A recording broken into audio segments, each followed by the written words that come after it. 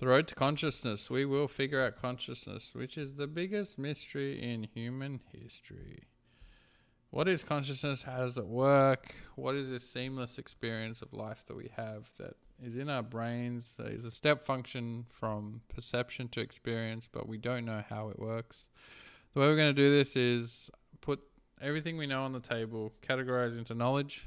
We have enough data, we have enough evidence to be confident that it's knowledge, or assumptions. We're going to have to make a whole bunch of assumptions, which we have either competing theories or evidence that may point one way to the other. Otherwise, if we don't make assumptions, we are not going to figure this out, and we will go around in circles, which is sometimes happens when you philosophize about these things.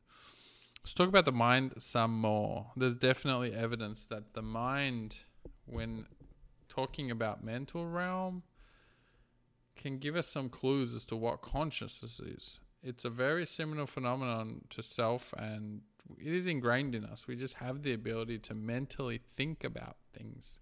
What are we actually thinking about? At the base level, we are thinking about concepts, ideas, anything that we are able to store in our memory of our surroundings and our experience. We're essentially storing our experience because there's emotion attached to it. We learn things. We learn essentially about our space, our environment. We learn patterns. We learn and store all of this in our memory. We also attach significance in terms of how we felt at the time. So really, we're storing our experience. We're able to store our conscious snapshots. If you think of consciousness as one mental I don't want to say mental snapshot, because we don't actually think about consciousness, we just experience it. We don't have to actively think about it, but either way we experience it, and that's conscious snapshot we store if we feel like we need to. Now, if we stored every single one of those, there would be a phenomenally large amount of number. So our brains are very good at multiple things. Sensory reduction is a thing. There's so many things coming into our senses and we don't pay attention to everything. Perception reduction, experience reduction, like we would experience a handful of things, but we also store that if we think we're going to need it later on. So the emotion really comes into it, or the feelings. They help us enhance our experience. They help us give guides to the next phase, which is meaning. When you feel something, it means something to you. It means something to, whether it's good or bad, it has a significance meaning. That's what gets stored, from our hippocampus to a range of different areas in our lobes. Each of the lobes stores some kind of experience for itself. This is a big question, though. Is it distributed or is it localized? A lot of the assumptions we can make is that it is more distributed than we think. Does that mean if, let's say, the frontal lobe and the motor parts of the experience, like how we moved, and is different from how we felt, and the sensory parts in the parietal lobe, what sensations we had? Obviously, the hypothalamus gets kicked in for physiological changes. The amygdala kicks in with the hippocampus. Hippocampus helps retrieve some of those memories, and amygdala, in terms of the feelings and the emotion, kicks in. And physiologically, we replay that experience. It's crazy to think about it when you break it down like that, but that's what happens. And for us, it's just as seamless as, I just remember what happened yesterday and I did not feel good and this is why, and this happened and then I felt like this. And then you think about that mentally, though, which is different to the constant experience of consciousness, but you're consciously thinking about that. So you need to actively engage your brain. And we don't know how we do this. Maybe that's the way we should be looking at this. Let's not try and figure out how the brain gives rise to consciousness. Let's try and figure out how the consciousness interacts with the brain. So if we think about it that way, what we're really telling ourselves is, I need to know something. Why do we remember things?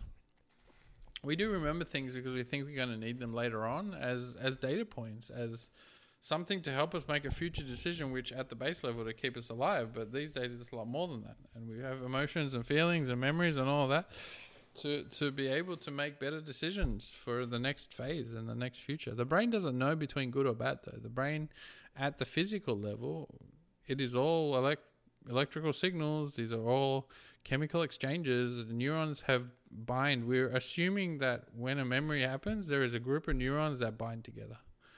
They can replay the memory by re-signaling a certain level of electrical signals for that group of nuclei that's able to then communicate with all of the different functions that it needs to replay that experience. How many different types of experiences do we have though?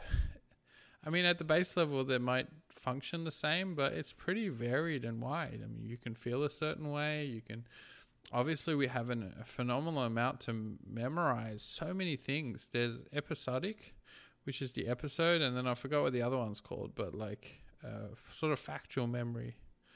I forgot what that's called. And then there's the spatial memory, which is essentially like on the right side, right hemisphere hippocampus.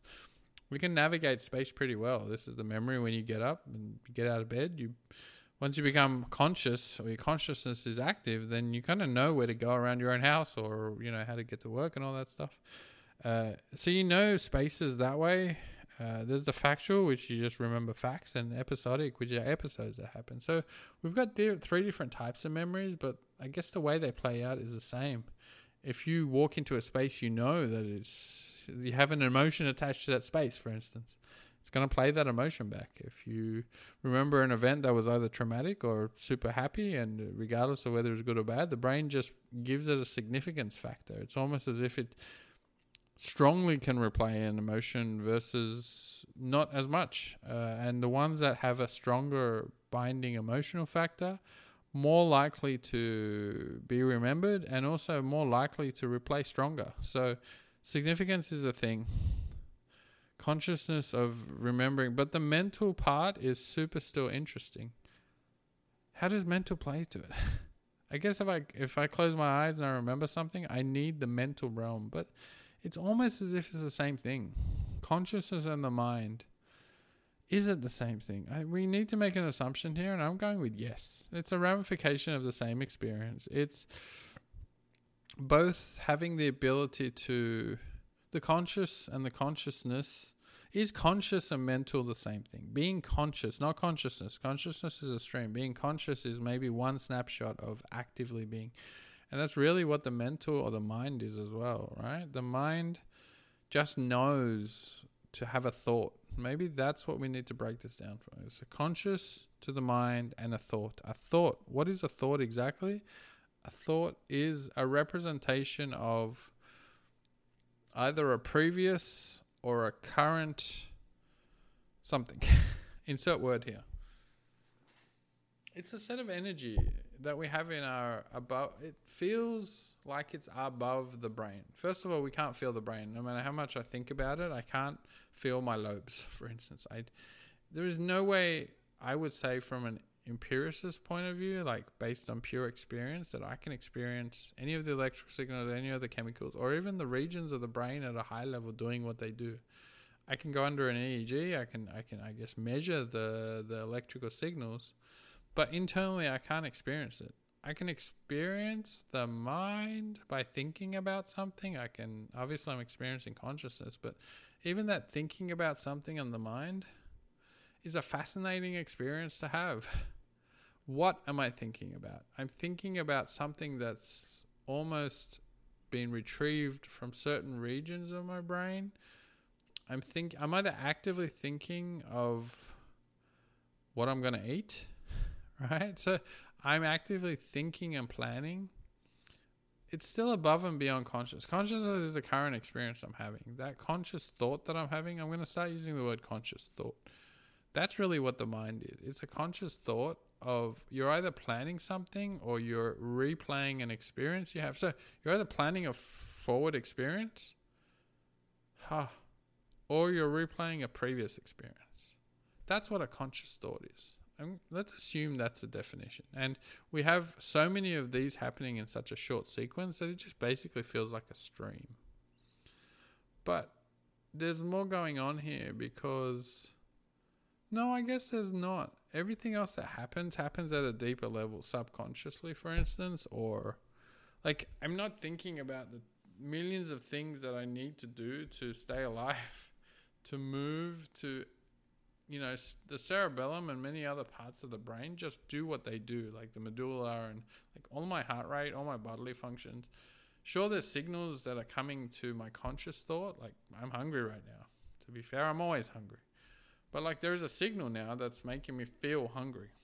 So if there's an interrupt's a good word, then obviously I have a conscious thought about it. But then I load all the previous things that I know about that, right, sensation, and I decide what that means to me. So I've had the experience again of being hungry. I've loaded all the previous experiences and all what it means to me. And although this is quite an easy decision, no, not really. I struggle to think of what to eat, but like I know I have to eat something. So that itself happens all within obviously a split second, right? We think about consciously something and then all of a sudden we understand what it means. So the previous experience, tied all in. Okay, hungry, I know I have to eat. And then the decisions can start to be made. What time should I eat? What should I eat? So it feels like at that point we then can branch out, whether we have free will or not, we talked about last time. But yes, feels like then at least we have all the data we need to make a future prediction, a future experience prediction, right? We want to put ourselves in a future experience state.